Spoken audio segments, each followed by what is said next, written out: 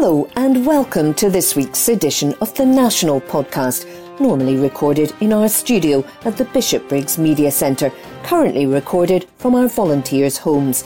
To keep in touch with us, use our social media platforms, Facebook, Instagram and Twitter, which are all at Q and Review.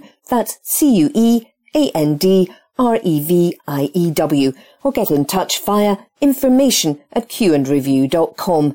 That's information@CUEANDREVIEW.com. Please like and share our podcasts and give us any constructive feedback. From the National, 15th of July, 2022. From the news section.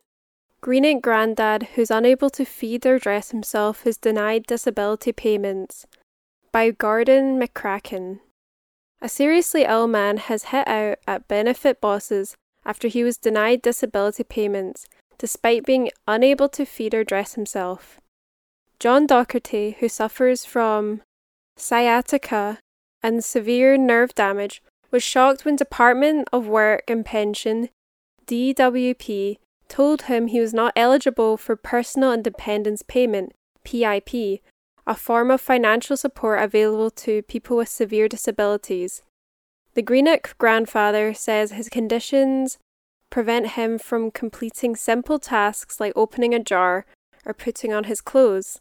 But a DWP assessment said that Docherty should not be awarded the assistance payments as they believe his mobility is adequate. While the report into Docherty's condition admitted that the 50-year-old needed aid to prepare simple meals and wash, his claim for support payments was still refused. Docherty said that the decision has been devastating. He said, "I'm in agony on a daily basis and can't walk more than a few metres without losing my balance. People have had to carry me home before as I've fallen over in the street or have taken a seizure.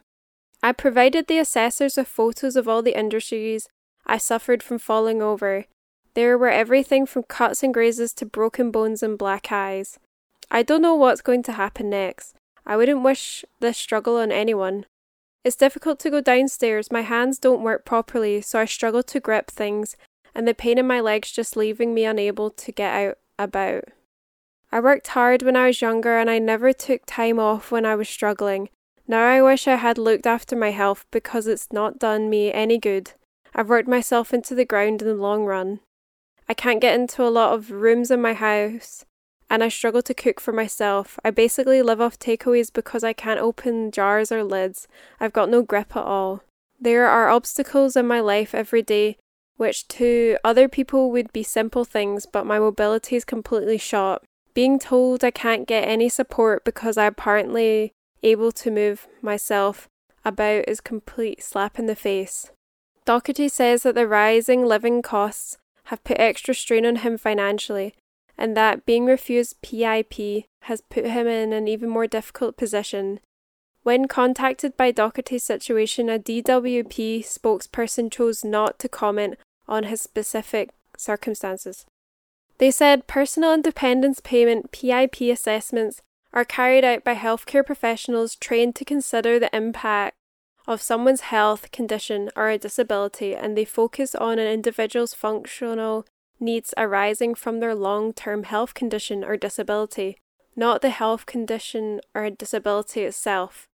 Our priority is that millions of people we support every year get the benefits to which they are entitled and to ensure they receive a supportive and compassionate service." And that article was by Gordon McCracken. From the National, Friday 15th of July 2022. From the news section. ScotRail confirms date for return of normal timetable. Here's what to expect. By Laura Webster. ScotRail has confirmed that its normal timetable will soon be reintroduced after months of reduced services caused by a dispute over pay for drivers. The recently nationalised rail operator cut hundreds of services in May amid a staff shortage and drivers refusing to work on rest days. Following negotiations, members of the union, ASLEF, agreed to accept ScotRail's improved 5% pay offer this week. meaning an end to disruption. From Wednesday, July 20th, hundreds of services will be brought back and the temporary timetable brought to an end. ScotRail said work is underway to ensure that the timetable can be fully restored, with nearly 700 services and planning staff are working flat out to carry out the changes required. David Simpson, ScotRail Service Delivery Director, said, "We are delighted to be able to reintroduce the timetable, adding almost 700 services each day and delivering the service that our customers expect and deserve. It has been a very challenging few months, impacting those across the country who rely on rail travel or on our staff too. It is a big step forward to reach such a positive resolution and continue to our efforts to provide the safest, greenest and most reliable railway we can. We thank customers for their patience through this period." And that article was by Laura Webster. From The National, Friday, 15th of July 2022. From the Politics section. TUC warns UK workers are set for the worst pay rise of all G7 countries. By Laura Webster. UK workers are set to receive the worst pay rises out of all G7 countries, a new report warned. According to the Trade Union Congress (TUC) report, when adjusted for inflation, salaries are going to decrease by 6.2% over the next 2 years. That means that the average worker will lose £1,750 from their take-home pay. France, Germany, Italy, the US, Canada and Japan will all see their real terms pay grow faster. The figures based on research from the Organisation for Economic Cooperation and Development show. After the UK, Italy's economy will be the next worst affected, with a minus 3.8% drop in real wages over the next 2 years.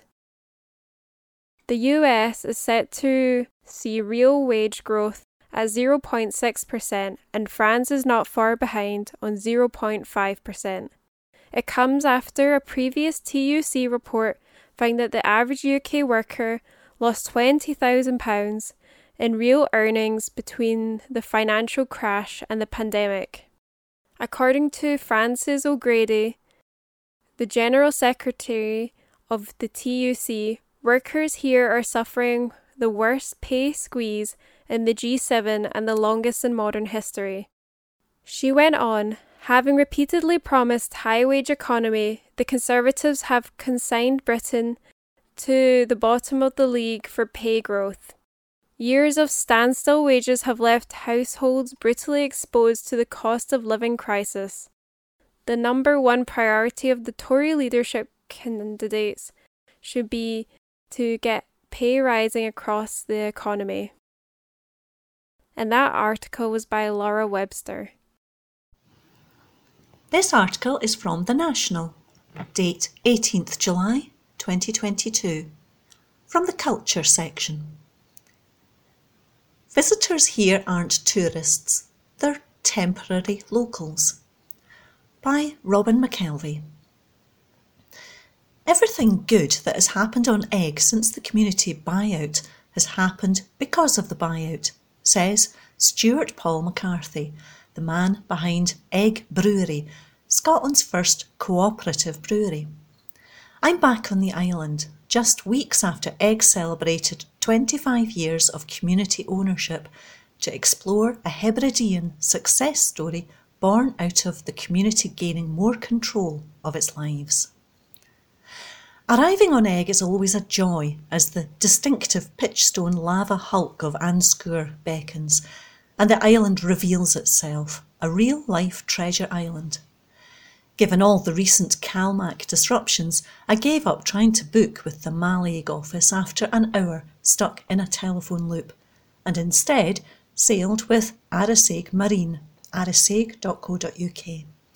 It proved a wise choice as they run a slick, friendly operation with the skipper diverting off course if he spots dolphins or even a whale. I'm greeted by the cheery face of Lucy Conway, a director of the Isle of Egg Heritage Trust. I tuck into a bowl of local mussels as we chat overlooking the water. I spot a pod of dolphins and a heron in the lovely reborn Germsdale Bay Cafe and Bar. It's part of an impressive new Anlamrig community hub, which is taking shape, designed by WT Architecture. It includes a more spacious shop and community space. Egg Adventures, which just started out hiring out 100% green energy e-bikes, a world first for an island, is here too. Egg is seriously green. In 2008, it became the first island in the world to generate all of its own electricity from wind, solar and hydropower. Recycling is paramount here, upcycling too.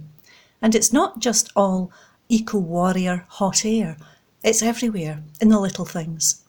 Like the toilet that makes you think about water use, or the green electricity showers that you have to swipe contactless at £2 for 6 minutes. Conway talks about the importance of community. Community really means something on Egg, and we welcome people to become temporary locals, not just tourists, interacting, working with and learning from the islanders. The new community hub is a symbol of this, and it doesn't have separate spaces for locals. You eat, shop and even do your laundry with the islanders. Things have not always been so rosy for Egg. Pushing along an old track under crags where golden eagles swirl on the thermals, I find the old crofting community at Grullan. More than 100 people lived in this part of the island until the 1850s. They were brutally cleared, most of them forced off to Nova Scotia, never to cast their eyes on Egg again. 20 minutes further on, I come to a much more complete village, where sadness descends with the mists as I walk among the skeletons of croft houses with their deadened hearths. My mood brightens meeting Charlie. It's impossible not to be cheered by a taxi driver, tour guide and personality who offers a wee pre-tour dram as he spirits us across Egg in his minibus. We discover the wide sands of Lake Bay, peering over to Rum, and then stop off at his house where coffee and cakes made by his artist wife Labby Gilly, Egg has a rich arts scene, are part of the £15 per adult tour. Children go free. As are petting sessions with their collie Bob. A saltire and a Nova Scotian flag flutter outside. Charlie talks passionately about the past, present and future. It's great to see Egg thriving and working together as a community. Everyone knows everyone and we all look out for each other. And there is so much going on with the island's Fish Egg Festival just last week, and the Howling Fling too from Egg resident and musician, the Pictish Trail. Charlie drops us back where we're staying at the community-owned camping pods. Lucy Conway explained to me over lunch the pods are part of the new Scotto initiative that is linking community tourism enterprises throughout the Scottish mainland and Isles. Community is a word I hear again and again on Egg, and the idea of the island working with other communities around Scotland is an exciting one. I'm keen to learn more about Egg's community, and this summer at Egg's Church of Scotland, a temporary exhibition on the walls and lining the pews delves into the build-up to the community buyout in June 1997, and then moves on in detail to how it has worked out. It has been curated by Camille Dressler, the island historian. Her encyclopedic knowledge is so impressive that she has also curated Egg Tales for the new Coast Storytelling Initiative too. Back at Egg Brewery with McCarthy, we sweep through how this democratic, inclusive brewery is a perfect fit for Egg. Like everyone I meet on Egg, he is passionate about the success of the buyout and hopeful lessons learned here can be put to use elsewhere. Who wouldn't want to run their own community, he asks rhetorically. I ask if this extends to the country around him. He smiles. Sometimes over a beer, things don't even need to be said, especially over an egg beer. That article was by Robin McKelvey. From The National, Monday the 18th of July 2022. From the comment section, Kirsty Strickland, watching would-be Tory leader squirm is top TV viewing, by columnist Kirsty Strickland. By now, you should know how I feel about TV debates. Whatever the occasion, be it an election, a leadership contest, or a referendum campaign, I take a more is more approach. Some people have been complaining about the televised debates for the Conservative leadership contest. They point out that while smaller parties often don't get a look in during an election campaign, the Tory candidates for PM have been offered prime-time spots across the various news networks. After all, we don't get a say in this contest. The final two candidates for Prime Minister will be chosen by Conservative MPs, with the eventual winner being chosen by party members. I understand these arguments, but I don't agree with the conclusion. My test for whether a TV debate should go ahead is this: are the politicians likely to find it an enjoyable process? Save for a few masochists here and there, the answer is always a resounding no. They answer questions in front of an audience because they have to, not because they want to, which is why they're always a good idea, regardless of the electorate they're trying to appeal to. I watched last Friday's Channel 4 debate with a mixture of glee and dread. If you can forget for a minute, the men and women on your screen are all in the running for the most powerful job in the UK. Watching them squirm is an entertaining experience. Beforehand, I would have put money on Tom Tugendhat giving an ensured performance. He's usually calm and composed in committees and during interviews. But the bright lights of the studio seemed to sap away at his confidence, because what he offered was a repetitive soundbite-laden series of non-answered. He was also the candidate that Snap polls said performed the best on the night, so take from that what you will about the calibre of the other politicians. Through her sartorial choices, Liz Truss tried to channel her inner Margaret Thatcher. But when she spoke, the audience heard Robo May, not the Iron Lady. Bland doesn't quite cut it. At times you forget she was there. Rishi Sunak sounded like he had spent many hundreds of hours and thousands of pounds in media training. He was slick and combative, but totally devoid of charm. Penny Mordaunt had a shocker. It was hard to reconcile the woman who had been winning praise previously unheard of since Ruth Davidson was straddling a tank and being proclaimed as the darling of the Conservative Party, with the uncertain, easily flustered woman we saw on the stage. As somebody who up until she appeared in the debate was deemed a frontrunner in the competition, she was the one who faced the most challenge from her fellow candidates. Afterwards, in a now deleted tweet, her team put out a bizarre statement which read, "The top 180 innovations that we have had. How many are used in the NHS? None. Your guess is as good as mine, folks."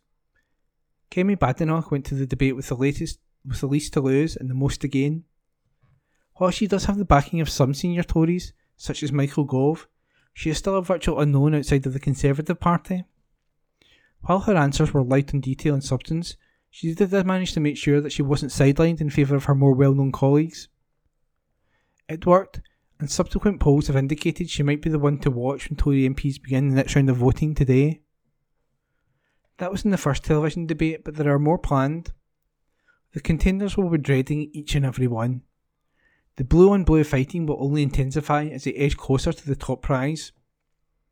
There is a very real possibility that by the final sparring session, we'll see Tugendhat lob his glasses at Sunak in a fit of rage, as Mordaunt and Truss engage in a furious thumb war. I don't want to be the bearer of bad news, but for the viewing public, this is as good as it gets.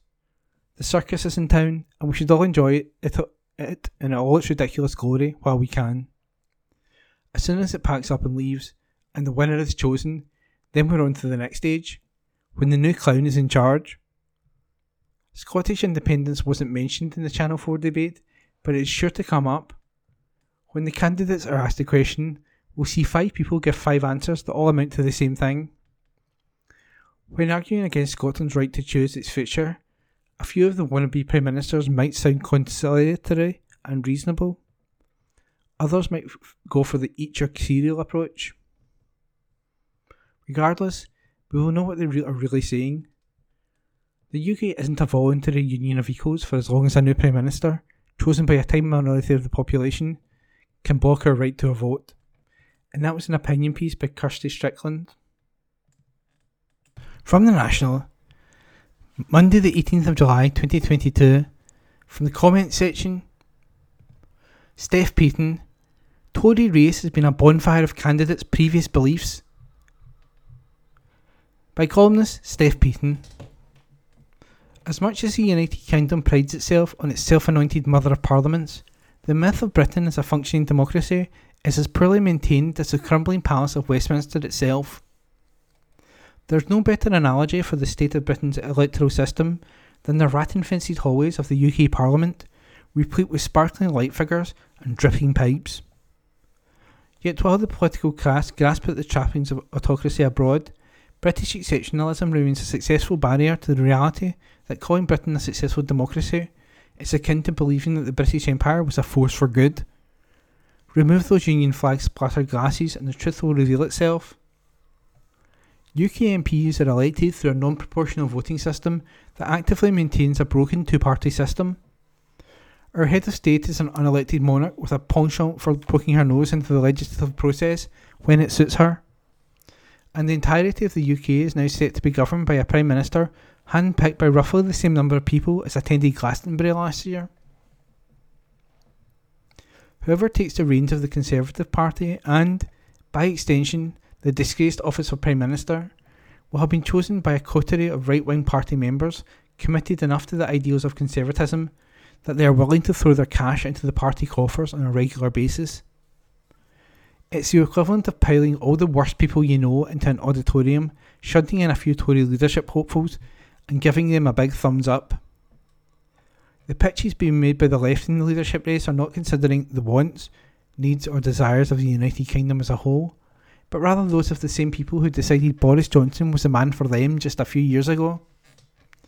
If you want an image of the contemporary Conservative Party, think of a sea of white-haired, I'm alright Jacks, clicking their tongues in disapproval at the modern world, while Rishi Sunak et al. Play who wants to be the next Prime Minister, with their only Ask the Audience lifeline left. It's a long-standing hypocrisy of the political right to simultaneously hold contradictory support for both small government that stays out of the lives of the individual alongside the belief that it is the government's role to legislate abortion, gay rights and self-determination out of existence. Autonomy is all well and good apparently, just as long as it isn't in line with a particular set of values. Autonomy has, in fact, been the underlying theme of the Conservative Party's leadership race so far, with candidates racing to ensure their backers how little they care for such things. In the case of Penny Mordaunt, it has been her frantic attempts to distance herself from any comments she may have made in the past that could be seen as supportive of the bodily autonomy and rights of trans people. In the case of Sunak, it's the claims that the Tory frontrunner sees Scotland's democratically elected parliament as an obstacle to his legislative agenda. And in the case of all candidates, none has wasted a second before dismissing out of hand the prospect of a second independence referendum in Scotland, regardless of the democratic mandate the Scottish Parliament holds to pursue one. It's been a veritable bonfire of previously held beliefs thrown into the flames before the party members have a chance to look too closely. A leadership race that has started in the ash. Sunak has abandoned his stalemates from 2017 that it would be hard to block a second referendum in the future, but that it should be pushed until after Brexit. In his eyes, a good deal in leaving the EU could only strengthen the case for the Union. Well, we didn't get a good deal. We were hit with a right-wing, oven-ready Brexit deal that has caused exceptional damage to the UK, both politically and economically. Not just to U-turn on the issue though, Sunak now allegedly supports overruling Holyrood entirely because, according to Scottish Tory MP Andrew Bowie, we cannot trust the Scottish National Party to act in the best interests of the Scottish people. Bowie isn't really thinking about the SNP though. What he really means is the Scottish electorate cannot be trusted to vote in a way that pleases the Conservative government, and so should have the opportunity to do so overruled. A small number of Brits will soon choose the new Prime Minister on our behalf, following a grovelling electoral race that saw the interests of party stakeholders put in a pedestal above the interest of the UK as a whole. This tack to the right, soon to be followed by claims of having been handed a mandate from the membership, will be used to justify all manner of moves that seek to limit the autonomy of the people of Scotland. Here's hoping such a strategy only hastens the demise of the United Kingdom. And that was a comment piece by Steph Payton. From the National, Tuesday the 19th of July 2022, from the news section, climate change blamed as heatwave sees UK temperatures break 40 degrees Celsius. By Xander Richards. The temperature in the UK has risen above 40 degrees Celsius for the first time ever. The record of 40.2 degrees was set at London's Heathrow Airport on Tuesday at 12:50pm. The Met Office issued a warning to be careful in the heat, saying that temperatures were continuing to rise. The Met Office said that many sites across the UK had broken the previous temperature record of 38.7 degrees Celsius, set in Cambridge 3 years ago. Charwood, Wisley in Chesterton in Surrey, and Kew Gardens in Northolt in West London were among the places to exceed the 2019 record by early afternoon, with temperatures climbing to above 39 degrees Celsius. The Met Office's Chief of Science and Technology, Professor Stephen Belcher, said he was not expecting to see such highs in his lifetime. Belcher said studies have shown it was virtually impossible for the UK to record such high temperatures in an undisrupted climate. These extremes will get more extreme in the future, he warned. Belcher went on, in some ways, of course, 40 degrees Celsius is an arbitrary figure because we see the impacts of heatwaves at lower temperatures. But for me, it's a real reminder that the climate has changed and it will continue to change.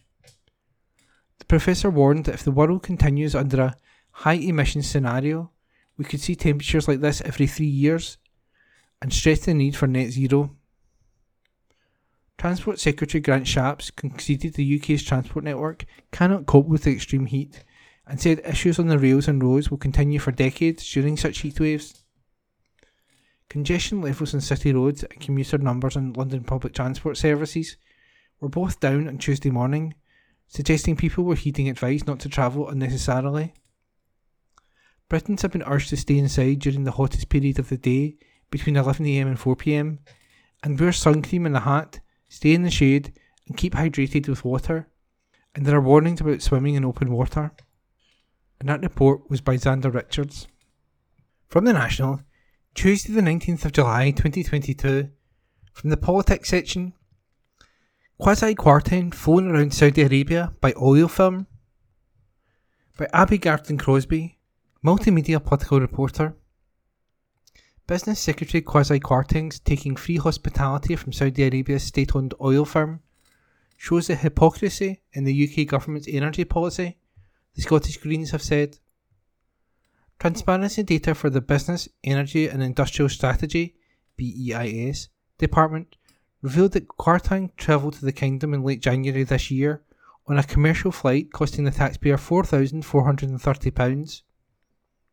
But while travelling around Saudi Arabia, Kwarteng was flown by Aramco, one of the world's biggest oil producers, partially owned by the Kingdom, to numerous cities. Kwarteng also visited the Shabla oil field with the Saudi Energy Minister, but this was not disclosed in the transparency data and instead reported by Saudi press. Kwarteng left the UK for Saudi Arabia on January the 29th. On January the 30th, he was flown by Aramco to Daman, the country's 5th most populous city, and then gifted an overnight stay at the firm's guest houses within the residential compound for workers. The camp is fenced in and only Aramco's employees and their dependents can live there full time. The next day, January the 31st, Kwarteng was flown by Aramco to Jubal, an eastern city on the Gulf Coast, and then Riyadh, the kingdom's capital and financial centre, and also had lunch provided for by the firm. Kwarteng was also gifted a £300 Lenovo tablet, which transparency data lists as held by department. The business secretary returned to the UK on February the 1st. However, one visit during the trip was not logged onto the transparency data. The Saudi Gazette reports that Kwarteng visited the supergiant Sheba oil field owned by Aramco on January the 31st, but there is no corresponding travel entry on the recently released hospitality disclosures log. The field is more than 750 kilometres from Dammam, but has its own airport, built and operated by Aramco. Kwarteng was pictured smiling in traditional Saudi clothing in the desert, holding hands with Saudi Energy Minister Prince Abdulaziz bin Salman. It is unclear how Kwarteng could have made the journey without support from Aramco. Opposition politicians have criticised Kwarteng taking the Saudi state's hospitality, particularly in light of their human rights record, while others have questioned whether he has broken the ministerial code. Ross Greer, the Scottish Greens MSP, said, "The only thing more consistent than the UK government's fawning relationship with Big Oil is its grovelling dedication to pleasing the brutal Saudi dictatorship at all costs. It may have one of the worst human rights records in the world, but that hasn't stopped Downing Street from arming and supporting the regime, with UK-made bombs and aircraft playing a central role in the brutal bombardment of Yemen." This is yet another example of the hypocrisy at the heart of the UK foreign and energy policy. With independence, we can take a different path by investing in our renewable potential and standing up for human rights and democracy on the world stage. Kerry McCarthy, Labour's Shadow Minister for Climate Change, told Insider, "It's bad enough that Conservative energy policy failures mean the UK has to go cap in hand to fossil fuel dictators. Now the Secretary of State must clarify whether he allowed oil money to pay for him to dine out and jet around Saudi Arabia. The Ministerial Code states that offers of free travel should not normally be accepted unless the offer is made by a foreign government, provided no undue obligation is created. Although Aramco is majority state-owned, it is not part of the Saudi Arabian government." Susan Hawley, Executive Director at Spotlight on Corruption, said, "As the Ministerial Code makes clear, UK ministers should clearly not be accepting hospitality and travel junkets when they make overseas visits from the likes of state-owned oil companies such as Saudi Aramco, when there is any risk of undue obligations or influence being created. It is essential that the department release full details of these visits, what was discussed and the purpose of the visit, with full cost of the hospitality and travel provided, so that the public can have the confidence that no such undue obligations were created." A BEIS spokesperson said, "Travel to and from Saudi Arabia was arranged by the British government. These short, internal flights within Saudi Arabia were arranged by the Saudi government and have been properly and publicly declared, as is required." Saudi press also reported that Kwarteng had introductory visits to several companies to learn about their most important products while in Jubail, but the details were not published by BEIS. And that was a report by Abby Garton-Crosby. From the National, Tuesday the 19th of July 2022, from the politics section, Labour factions treated anti-Semitism as a weapon, Ford report finds. Report by Xander Richards. Factions within the Labour Party treated anti-Semitism as a weapon, a long-awaited report into a leaked dossier has found. The report makes difficult reading for all sides of the Labour Party, describing a toxic atmosphere fueled by factionalism. Martin Ford, QC, a barrister and former independent advisor to the Windrush Compensation Scheme, was chosen by Labour's ruling National Executive Committee, NEC, to chair an inquiry into the circumstances, contents and release of the internal anti-Semitism dossier in 2020. The leaked 860-page document found no evidence of anti-Semitism being handled differently from other complaints and blamed factional opposition towards former Labour leader Jeremy Corbyn for hampering efforts to tackle the issue. Corbyn allies used the dossier to say elements of the party undermined his leadership. Labour said on Tuesday that its General Secretary had received the Ford report into the dossier and was due to take it to an NEC meeting. It has since been published online. The foreword to the Ford report, published on Tuesday afternoon, said, "The evidence clearly demonstrates that a vociferous faction in the party sees any issues regarding anti-Semitism as exaggerated by the right to embarrass the left. It was, of course, also true that some opponents of Jeremy Corbyn saw the issue of anti-Semitism as a means of attacking him. Thus, rather than confront the Parliament need to deal with the profoundly serious issue of anti-Semitism in the party, both factions treated it as a factional weapon. The foreword also said the investigation found the disciplinary process was not fit for purpose and potentially prone to factional interference. For example, there was a complete lack of any auditable database of cases, which meant the party could not, at any given moment, collect accurate information on the number of complaints which were then pending, or which had been disposed of, and the stage that the live matters had reached, it said. However, it did say many aspects of the party's recent reforms of disciplinary procedures were to be applauded, and the changes were generally steps in the right direction. The foreword called for constructive engagement with the findings in the 138-page review. There is a culture of intellectual smugness which exists at the extremes of the political spectrum the party represents, it said. In the past, this has led to the dismissal of valid, albeit sometimes uncomfortable, views. It must now come to an end. The report also describes the Labour Party as harbouring a toxic atmosphere fueled by factionalism. It said, "We understand the intensity of anger among many of the membership at the contents of, in particular, the WhatsApp messages cited in the leaked report. Our focus, though, is on how such a toxic situation arose and, more importantly, how it can be avoided in the future. One of the tragedies of this period for the party is that so many have lost sight of the humanity of those they see as being an opposing faction, which is perhaps easier than ever in an age where so much of our communication takes place at arm's length through a screen." The report backed the conclusion of a Labour Together report, which found that the party has spent substantial periods of the last 5 years in conflict with itself. It said, "We believe there is a clearer need for individuals to see and treat each other better, regardless of their political views."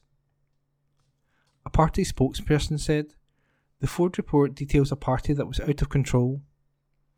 Keir Starmer is now in control and has made real progress in ridding the party of the destructive factionalism and unacceptable culture that did so much damage previously and contributed to her defeat in 2019. Initially, the terms of reference said the investigative panel chaired by Ford would use their best endeavours to deliver the report to Labour by July 2020, but it has taken 2 years to come to fruition. In March this year, Ford wrote to Labour's General Secretary to tell him the content of his review had been finalised, and all that was needed was detailed checking for legal and factual accuracy prior to publication. And that report was by Xander Richards.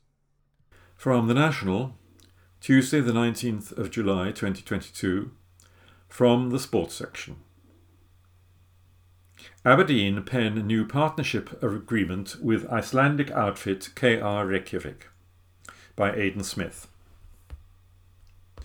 Aberdeen have signed a 2-year partnership with Iceland's oldest and most successful football club, KR Reykjavik.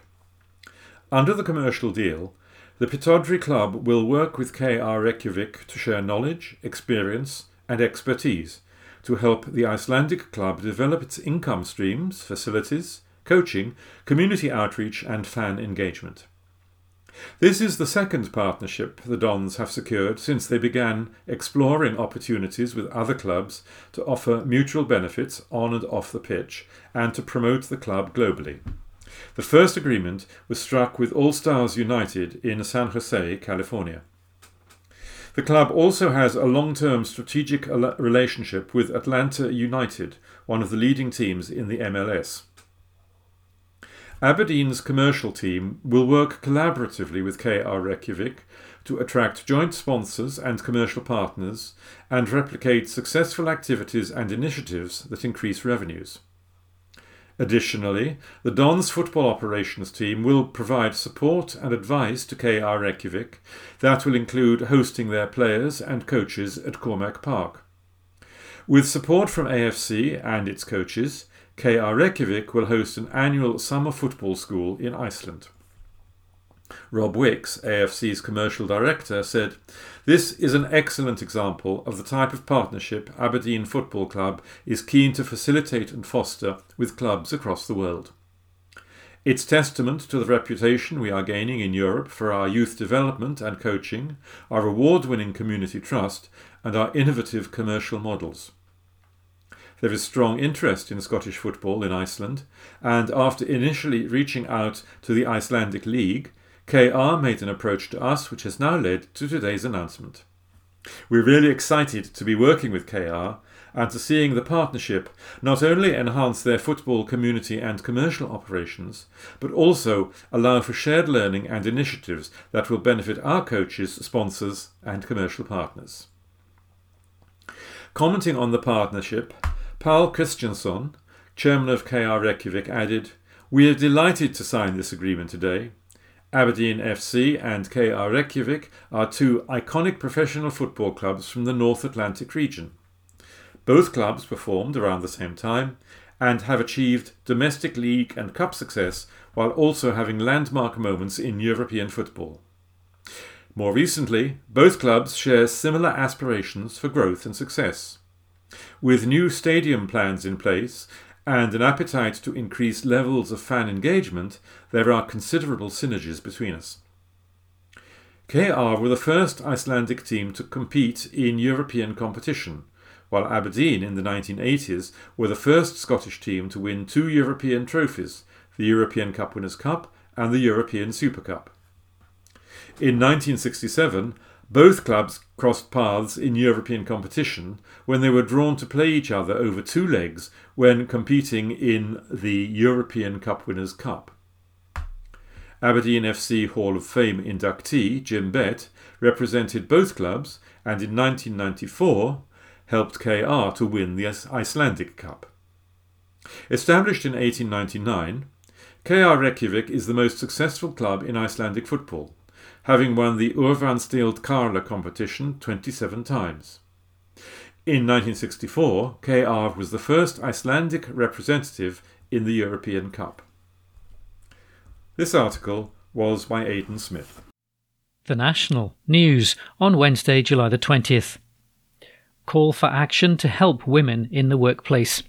An article written by Sean Bell.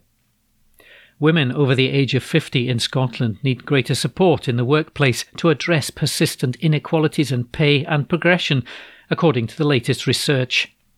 A new report produced on behalf of Scotland's Fair Work Convention by the National Institute of Economic and Social Research says that these older workers, which comprise roughly a third of Scotland's workforce, often face greater inequalities in pay than younger women in relation to men. The research also found that, of the women interviewed, who all either worked in the finance and insurance or information and communication sectors, many expressed reluctance to pursue opportunities for progression, and that this was typically associated with a wish to avoid potential stress and pressure. The majority of the women in the study also felt their capacity and desire to pursue opportunities for more pay and responsibility had suffered as they got older. The study also revealed that while many women are concerned about age discrimination, employers often fail to consider age as an important aspect of workplace diversity and inclusion. In response to these findings, the report calls for employers to take action to increase opportunities for flexible working for women over 50, given the likelihood that they will have substantial caring responsibilities. The report also recommends that employers increase their monitoring of pay, progression and training by age, and says that employers would benefit from increased support and guidance in addressing age discrimination in the workplace. The Institute's senior social researcher Catherine Stockland said, "This report shows that women over 50 experience barriers in the workplace that are specific both to their age and gender. In order to address these challenges around pay and progression experienced by this group of women, employers must reflect on their workplace practices and consider to what extent their training, support and promotion opportunities reflect the needs of this group of women." A statement from Fair Work Convention co-chairs Mary Alexander and Patricia Finlay added, "What this research demonstrates is that the intersection of age and gender is uniquely shaping women's experiences of work in ways that are leaving older women significantly worse off, both in career progression and in pay." The Fair Work Convention calls on employers to take urgent action to support older women at work. Employers, the Scottish Government and trade unions all have a role to play. An article written by Sean Bell. The National News on Wednesday the 20th of July. Climate crisis sees hottest day ever in Scotland.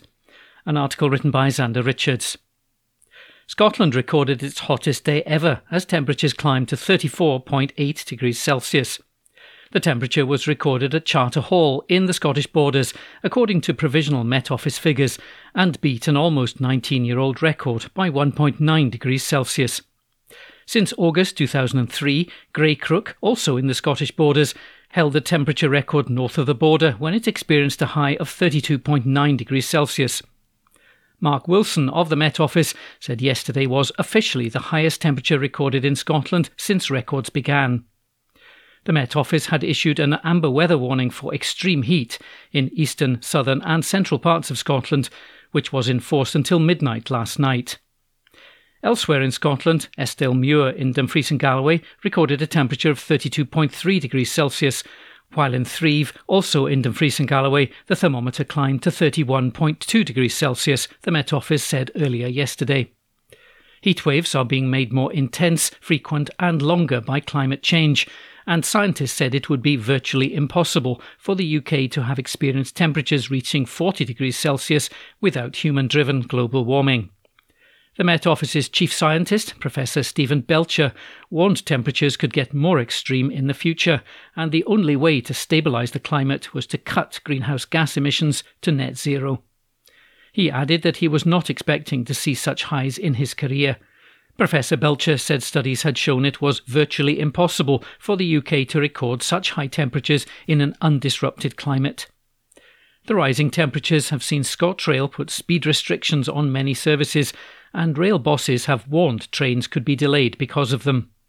And the Scottish Fire and Rescue Service has warned that the wildfire risk in southern and eastern parts of Scotland has risen to very high. It said that in prolonged periods of high temperatures, the risk of wildfires breaking out increases.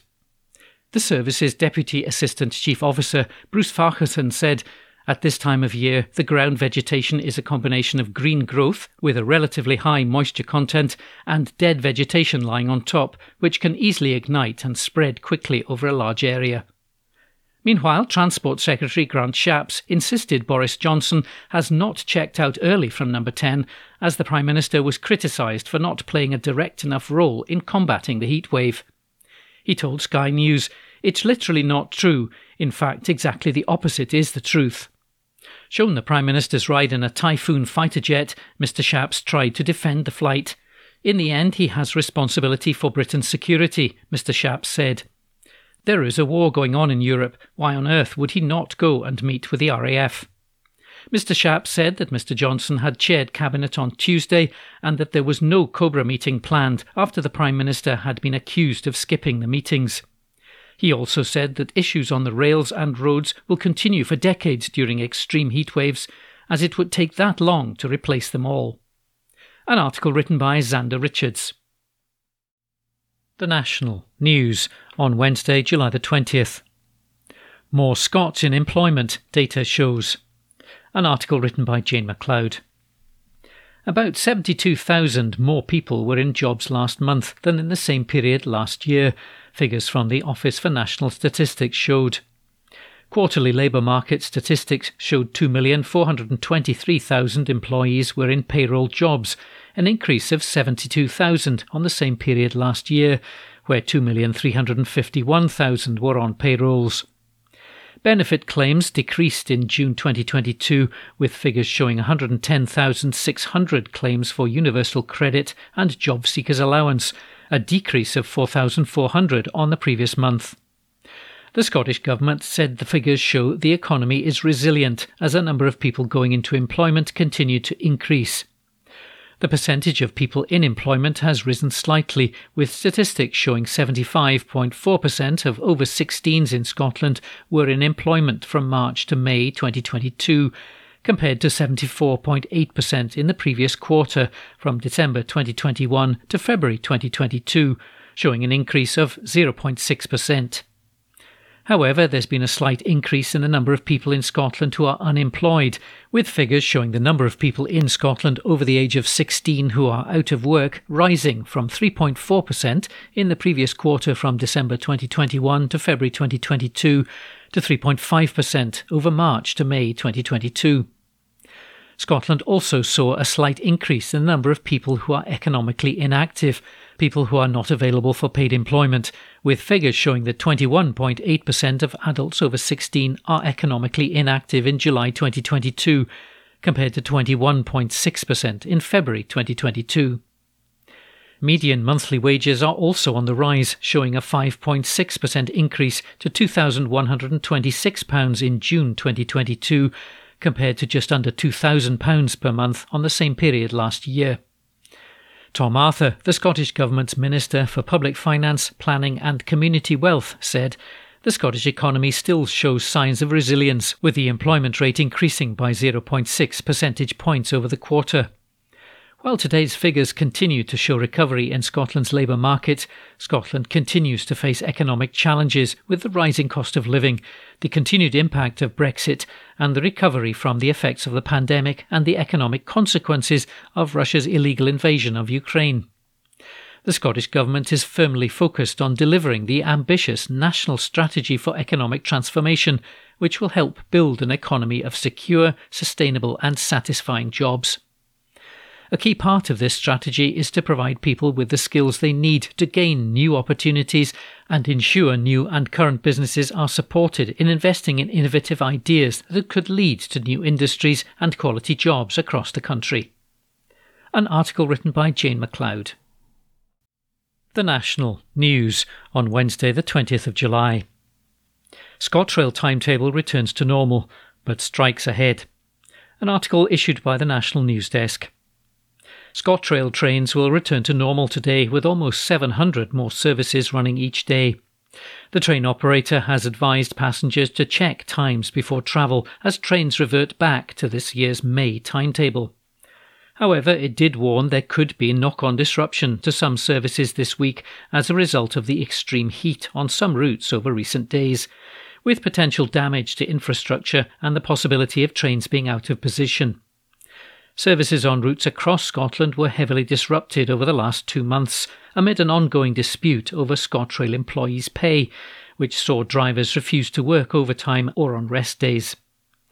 Members of the ASLEF union have now voted to accept an improved pay offer, which includes a 5% wage increase, more money for rest day and Sunday working, and a policy of no compulsory redundancies for the next 5 years. At the height of the pay dispute, a temporary timetable had to be introduced on May the 23rd. Travellers in Scotland still face further disruption as other rail workers plan industrial action. Network Rail workers are said to be walking out for 24 hours on July the 27th. During similar action last month, ScotRail could only run reduced services on 5 lines in the Central Belt. Meanwhile, LNER, which runs cross-border services between Scotland and London, is one of 8 rail companies where workers are taking action on July the 30th. An article issued by the National News Desk.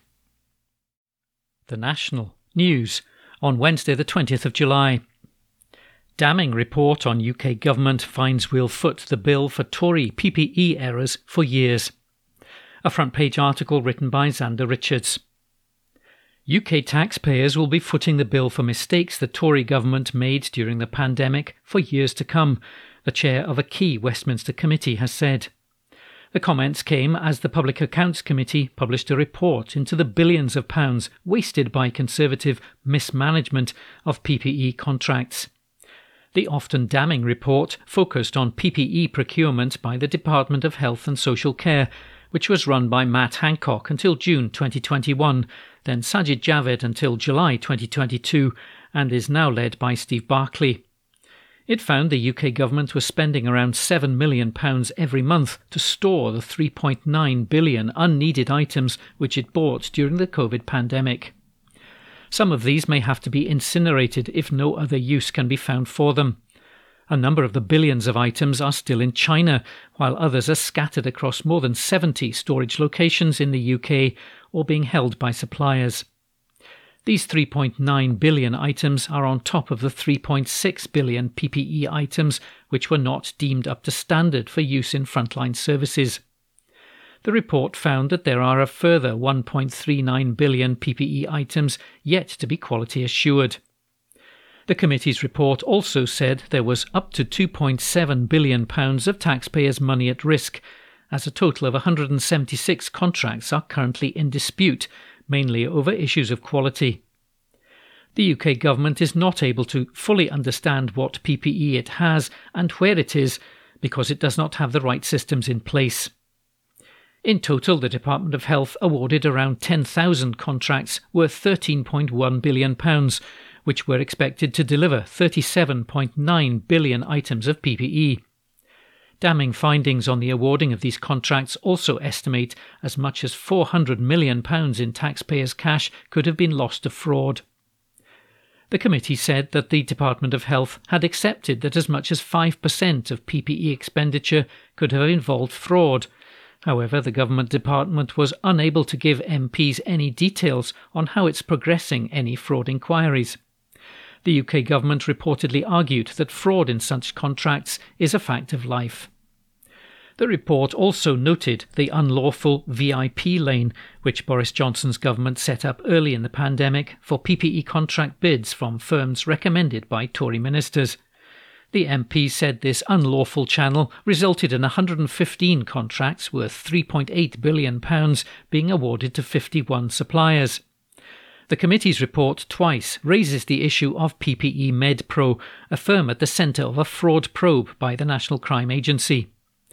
PPE MedPro, which is at the centre of a House of Lords probe amid claims that Tory peer Michelle Mone and her husband are linked to it, which they have denied, was paid £122 million for unusable gowns which were bought from the Chinese manufacturer for just £46 million.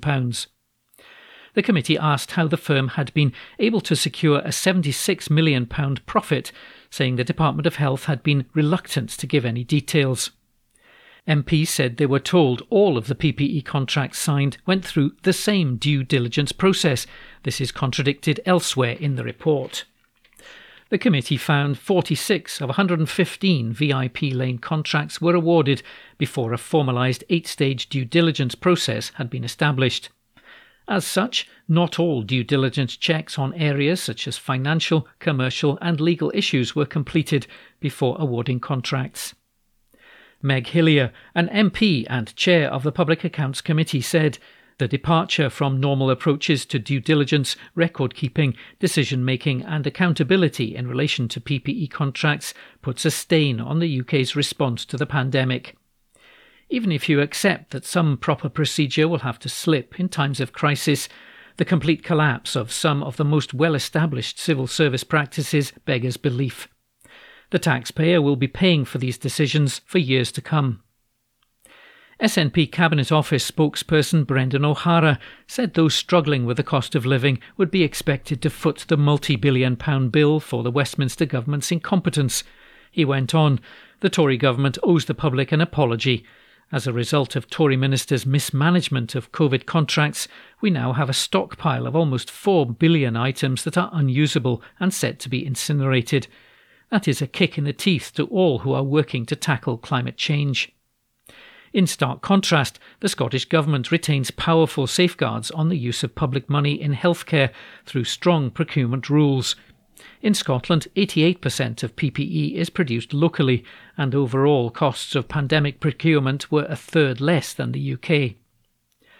A Department of Health spokesperson insisted that it takes fraud extremely seriously and said it was exploring every available option to bring those who commit fraud to account and seek to recover losses.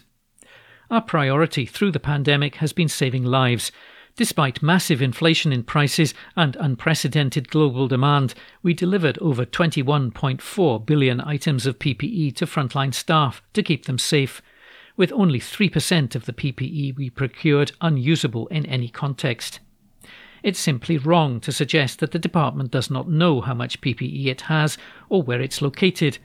We have a comprehensive data system in place to allow us to oversee the storage network and dispose of any excess stock. A front-page article written by Xander Richards. The National News on Wednesday, July the 20th. Unions call for maximum temperature to be set for workplace. An article written by Abby Garton-Crosby and read by Howell. Workers should be sent home if temperatures soar to 30 degrees, trade unions and the Lib Dems have demanded. As Scotland and the UK see record heat levels this week, unions and politicians have called for the introduction of a maximum workplace temperature. For staff in labour-intensive jobs, the call is for the limit to be set at 27 degrees, with employers required to introduce control measures such as installing ventilation and moving workers away from windows. Both the Unite and the TUC unions have called on the UK government to introduce the limit, but the Health and Safety Executive, or HSE, said that responsibility lies with employers, as every workplace is different. Employment law is devolved to the UK government, meaning Holyrood cannot legislate in this area. Scottish Lib Dem economy spokesperson Willie Rennie backed the union demands and submitted a motion to the Scottish Parliament urging MSPs to raise the issue with their Westminster counterparts, with a view to placing this on a legal footing. Mr Rennie said, "Unfortunately, high temperatures are only going to become more common, so the faster we think about adaptation, the better. High temperatures are clearly a concern for workers and workplace representatives alike. They lead to more accidents and falling productivity, so reducing them can be a win-win. Introducing a maximum workplace temperature and a duty for bosses to take action to keep their workers cool would be a sensible and humane step. From increasing ventilation to moving staff away from sources of heat, there are simple steps which can be taken to make workspaces a more pleasant place. I would like to see Scottish ministers take this issue up with their UK counterparts to see what can be done to give this legal force." Currently, UK government guidance suggests a minimum of 16 degrees Celsius or 13 degrees Celsius if employees are doing physical work, but there is no equivalent guidance for a maximum temperature, with employers only having to commit to keeping the temperature at a comfortable level. Francis O'Grady, TUC General Secretary, said, "Anyone worried about their working conditions should join a union. It's the best way to stay safe at work and make sure your voice is heard." An article written by Abby Garton-Crosby. The National Politics on Wednesday the 20th of July. Useless Hancock demolished by Scottish caller on phone-in. An article issued by the National News Desk. Matt Hancock took a bruising while he hosted a radio phone-in as he was told he was useless by a Scottish caller. The former Health Secretary filled in for LBC host James O'Brien yesterday and endured a dressing down from a caller from Edinburgh called John. Mr Hancock, who resigned when it was revealed he had broken COVID social distancing rules when he conducted an affair with his aide Gina Cola De Angelo, was forced to defend his record live on air. Mr Hancock had been expecting to discuss who would be the next Prime Minister when the caller sprung the stinging criticism on him. John told the MP, "I'd probably vote for Rishi Sunak because of the experience he's had, and I think he'd probably be able to correct some of the mistakes that you've made in the past. For example, when I wrote to you about rare disease people being pulled out of the European reference networks, 3,500 people in the UK, and you wrote back with something that made no sense at all. You wrote back to me and you know it was a waste of time. You got some civil servant to do that. You were totally useless as a health secretary." John told the West Suffolk MP people were living in hell due to decisions made by Mr Hancock during his tenure. He failed in attempts to speak over John. While Health Secretary, Mr Hancock was accused of ignoring calls from campaigners for the UK to remain part of the European reference networks, which provide members access to treatment and a wealth of expertise from across the world about rare diseases. The UK was ripped from the European reference networks when the country left the EU in 2020. An article issued by the National News Desk. The National, July 21. Scottish village aims to become UK Mecca for gravel cycling. Report by Gregor Young. A Scottish village is hoping to become a Mecca for gravel cycling, with the opening of the UK's first waymarked trails. 3 new gravel cycling routes opened in Aberfoyle Stirling today for different levels of ability as part of a joint project by Bike Trossachs and Gravelfoyle, a new tourism brand for the area. The routes take riders through Loch Lomond and the Trossachs National Park. The 10 kilometres, 20 kilometres, 30 kilometres waymarked routes start and finish in the centre of Aberfoyle and venture deep into Loch Ard Forest, exploring the areas surrounding Loch Ard and Loch Chon. Gravel cycling is a new discipline which aims to bring the experience of road cycling to the safety of mountain biking. Kenny Auld, Head of Visitor Services at Loch Lomond and the Trossachs National Park, said, Aberfoyle is already a great destination for all types of cycling, and these 3 routes highlight the best of the Forest Road network with amazing views of Ben Lomond and Loch Ard. Funding for the 3 waymarked gravel routes, said to be the first in the UK, has come from Forth Valley and Lomond Leader, Forestry and Land Scotland, Loch Lomond and the Trossachs National Park, and the Strathard Development Trust. They have all committed to providing support for the future development of access infrastructure in the national park.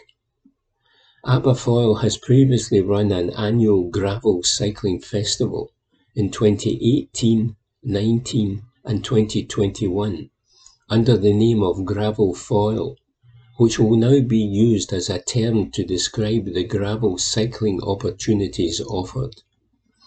The event established Aberfoyle as a year-round destination for cycling and has brought economic benefits to local businesses in the area.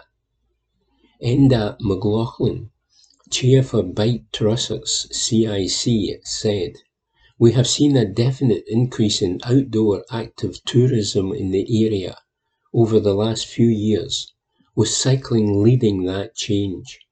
We are harnessing this success and are delighted to be the community lead for this local initiative, providing beautiful and safe routes for locals and tourists to explore the Loch Ard Forest.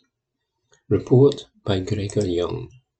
The National, July 21. BBC breaching its own impartiality rules with focus on Conservatives. Report by Xander Richards. The BBC is accused of breaching its own impartiality rules after scheduling what is effectively an hour-long party political broadcast to the Conservative Party. A complaint raised with the broadcaster focuses on its decision to air a debate between the final 2 Tory MPs contending to replace Boris Johnson as Prime Minister. The hour-long debate will air at 9 p.m. on Monday, July 25, on both BBC One and BBC Radio 5 Live. The 2 finalists in the Tory leadership race, Rishi Sunak and Liz Truss, will also be invited to appear in one-to-one interviews with the BBC's Nick Robinson as part of a separate broadcast. The focus on the Conservatives has raised clear concerns over the political impartiality of the broadcaster, as other political parties will not be given parity of coverage according to ALPA's General Secretary. Chris McElhenney has written to Rick Bailey, the BBC's chief political advisor and Deputy Director of Editorial Policy and Standards, to allege that the broadcaster is in breach of your own rules. The ALPA man highlighted Section 4 of the BBC's editorial guidance, which says the broadcaster must remain impartial, independent, and distanced from government initiatives, campaigners, charities, and their agendas. And he adds, it is difficult to understand how any reasonable member of the public would conclude that a Tory leadership debate in which both candidates are targeting solely Conservative Party members in their campaigns does not breach this clause. In the letter dated July 19, McElhenney writes, each of the candidates on the debate will have uninterrupted airtime to profess their views on matters such as denying the people of Scotland the right to determine their own future via a referendum on Scottish independence, without a balanced pro-independence point of view being afforded the same airtime. This latest decision of the BBC to beam into televisions across Scotland a Tory leadership debate is just the latest of a long line of BBC decisions that have resulted in a fundamental breakdown of trust between the BBC and the people of Scotland. The people of Scotland have rejected the Conservative Party at every election for over 7 decades. Why then must they be subjected to a politically biased televised debate when they will have no recourse whatsoever to influence the result? It is no wonder then that a growing number of people in Scotland continue to refuse to pay the BBC licence fee. I look forward to your response, in which you will set out how other political parties, such as my own, will be offered the opportunity to present an alternative point of view, and for you to explain your editorial decision which is in breach of your own rules. Further concerns about breaches of impartiality have been raised amid the focus on the Conservative MP's bidding to replace disgraced interim Prime Minister Johnson. An SNP source told The National on Tuesday that wall-to-wall Tories and the BBC is failing audiences after a news anchor admitted one Tory MP had been almost ubiquitous on their channel. And writing for the Sunday National, the former top Channel 4 executive Stuart Cosgrove said the media's coverage of the Tory leadership race had taken a wrecking ball to fairness. Cosgrove wrote, the much-loved concept of impartiality, which sits at the heart of public service broadcasting and is a byword for BBC internal discipline, has taken a monumental doing this week, exposing deep fault lines within how our media covers elected politics. A BBC spokesperson said, we are confident that hosting a debate between the two candidates in the contest to become Prime Minister of the UK is in accordance with the BBC's editorial guidelines. Report by Xander Richards. The National, July 21. Sunak and Truss show Westminster is arrogant and out of touch. Report by Abby Garton Crosby. Westminster has never looked so arrogant and out of touch, with Rishi Sunak and Liz Truss confirmed as the final two vying to be the UK's next Prime Minister, the SNP have said. On Wednesday, party member favourite Penny Mordaunt was kicked out of the race after Truss saw a boost to her numbers in the final ballot of MPs. Sunak and Truss, both high-ranking cabinet members under Boris Johnson, will go head-to-head over the summer in numerous hustings around the country and will face a ballot of Tory party members before the winner is confirmed on September 5. It comes as the First Minister pointed out in a blog post that whoever wins, Scotland did not vote either to be Prime Minister. Meanwhile, Labour said the contest was so scarily embarrassing that both of the candidates had pulled out of a Sky News debate earlier this week, forcing the show to be cancelled. Sunak won the final round of voting amongst MPs and picked up 137 votes, followed by Truss on 113. Mordaunt fell short and was removed from the contest on 105 votes. Speaking after the results were declared, SNP Westminster leader Ian Blackford blasted, "If Scotland had any say in the Tory leadership contest, both Liz Truss and Rishi Sunak would have swiftly been shown the door. In this woeful race, it is clear whoever wins, Scotland loses." With the Tories lurching even further to the right, and the Labour Party backing them on austerity cuts and a hard Brexit, it is beyond doubt that the only way to keep Scotland safe from the damage of Westminster control is to become an independent country. Westminster has never looked so arrogant and out of touch. Independence is the only way to secure a permanent alternative and escape Westminster control for good. First Minister Nicola Sturgeon said earlier that she was concerned the leadership contest was pushing the Tories further to the right and away from mainstream Scottish values. She said, "So far, we have seen the candidates for Prime Minister promise tax cuts for the rich, cuts to public spending and public services. They have also launched blatant attacks on devolution and the powers of the Scottish Parliament.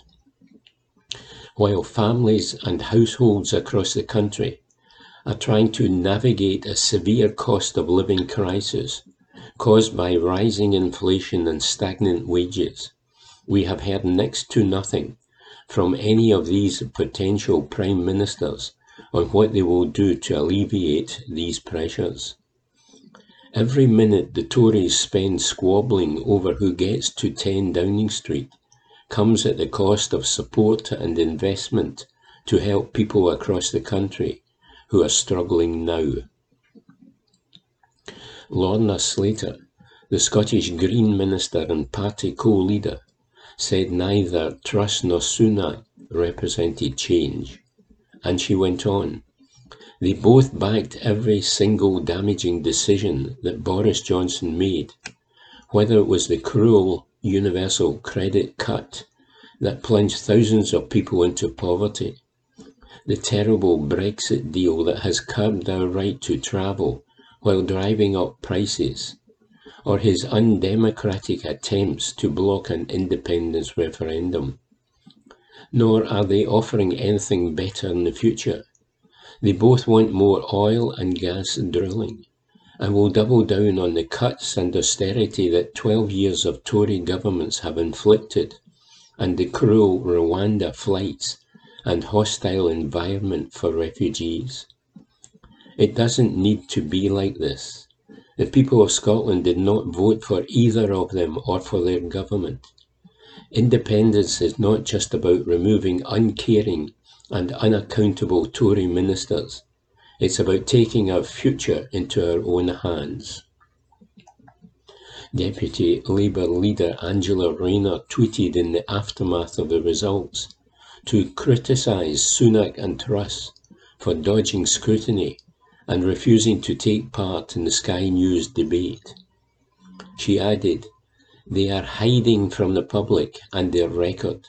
The Tories have no leadership and no answers. They are unfit to govern. Only Labour can provide the fresh start the country needs."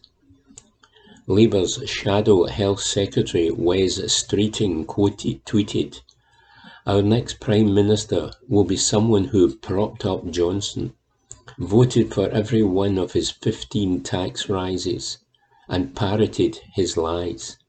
After 12 years of Conservative failure, they expect more time to fail. Their time is up." Both Sunak and Truss have seen their fair share of scandals during their time in office. For Sunak, he faced questions over his United States green card while Chancellor, his wife's non-dom status, which meant she paid less UK tax, his decision to write off £4.3 billion in COVID fraud, the national insurance hike and cut to universal credit.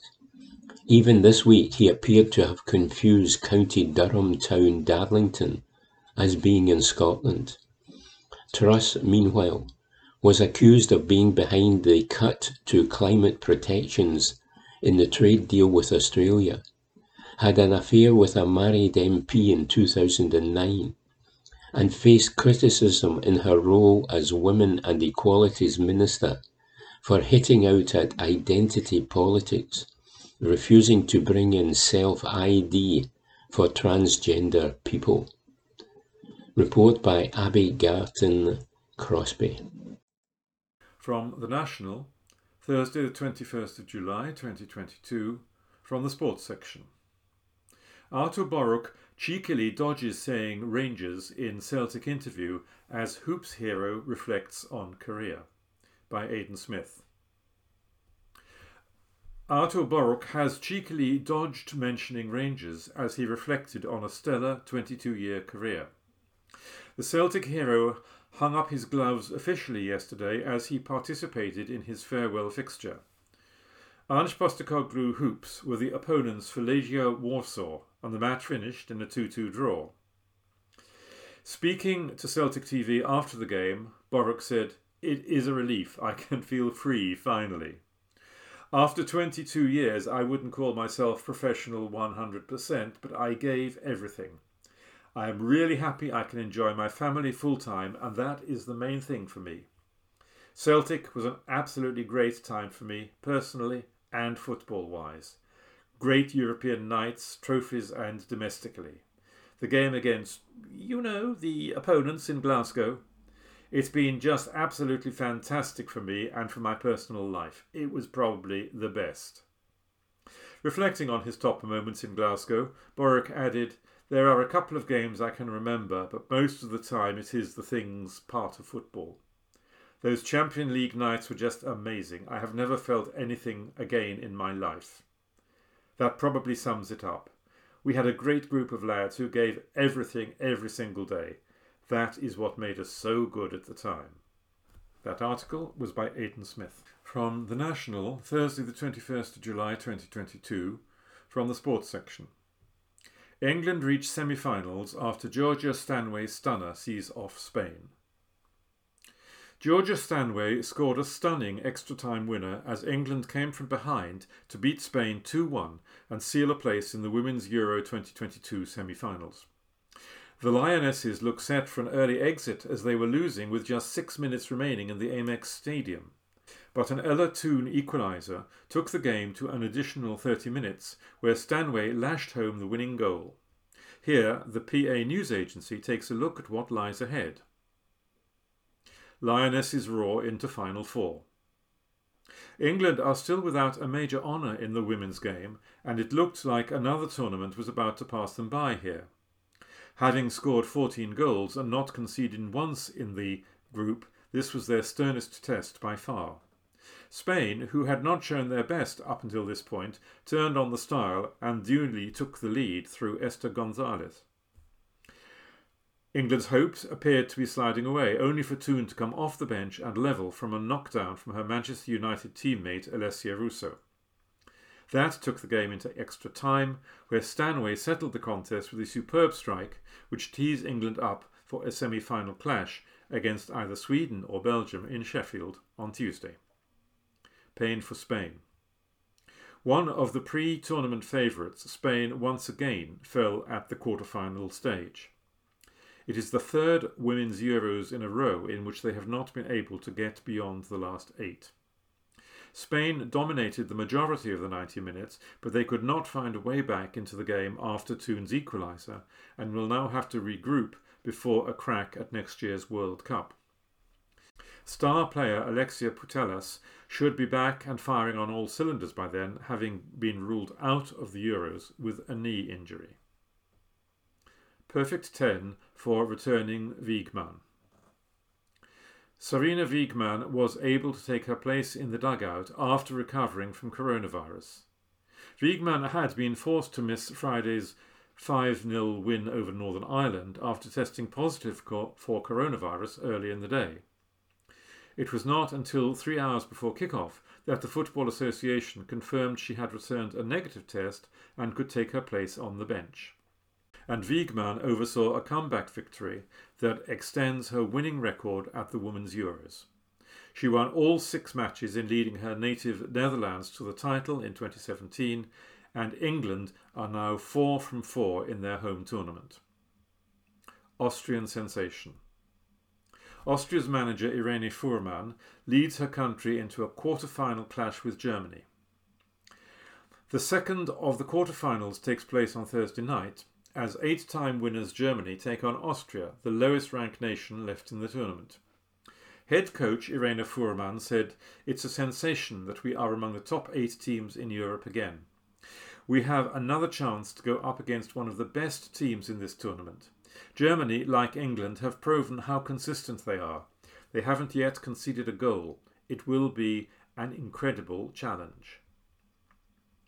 Up next, July the 21st, quarter-final, Germany versus Austria, 8 p.m, Brentford Community Stadium.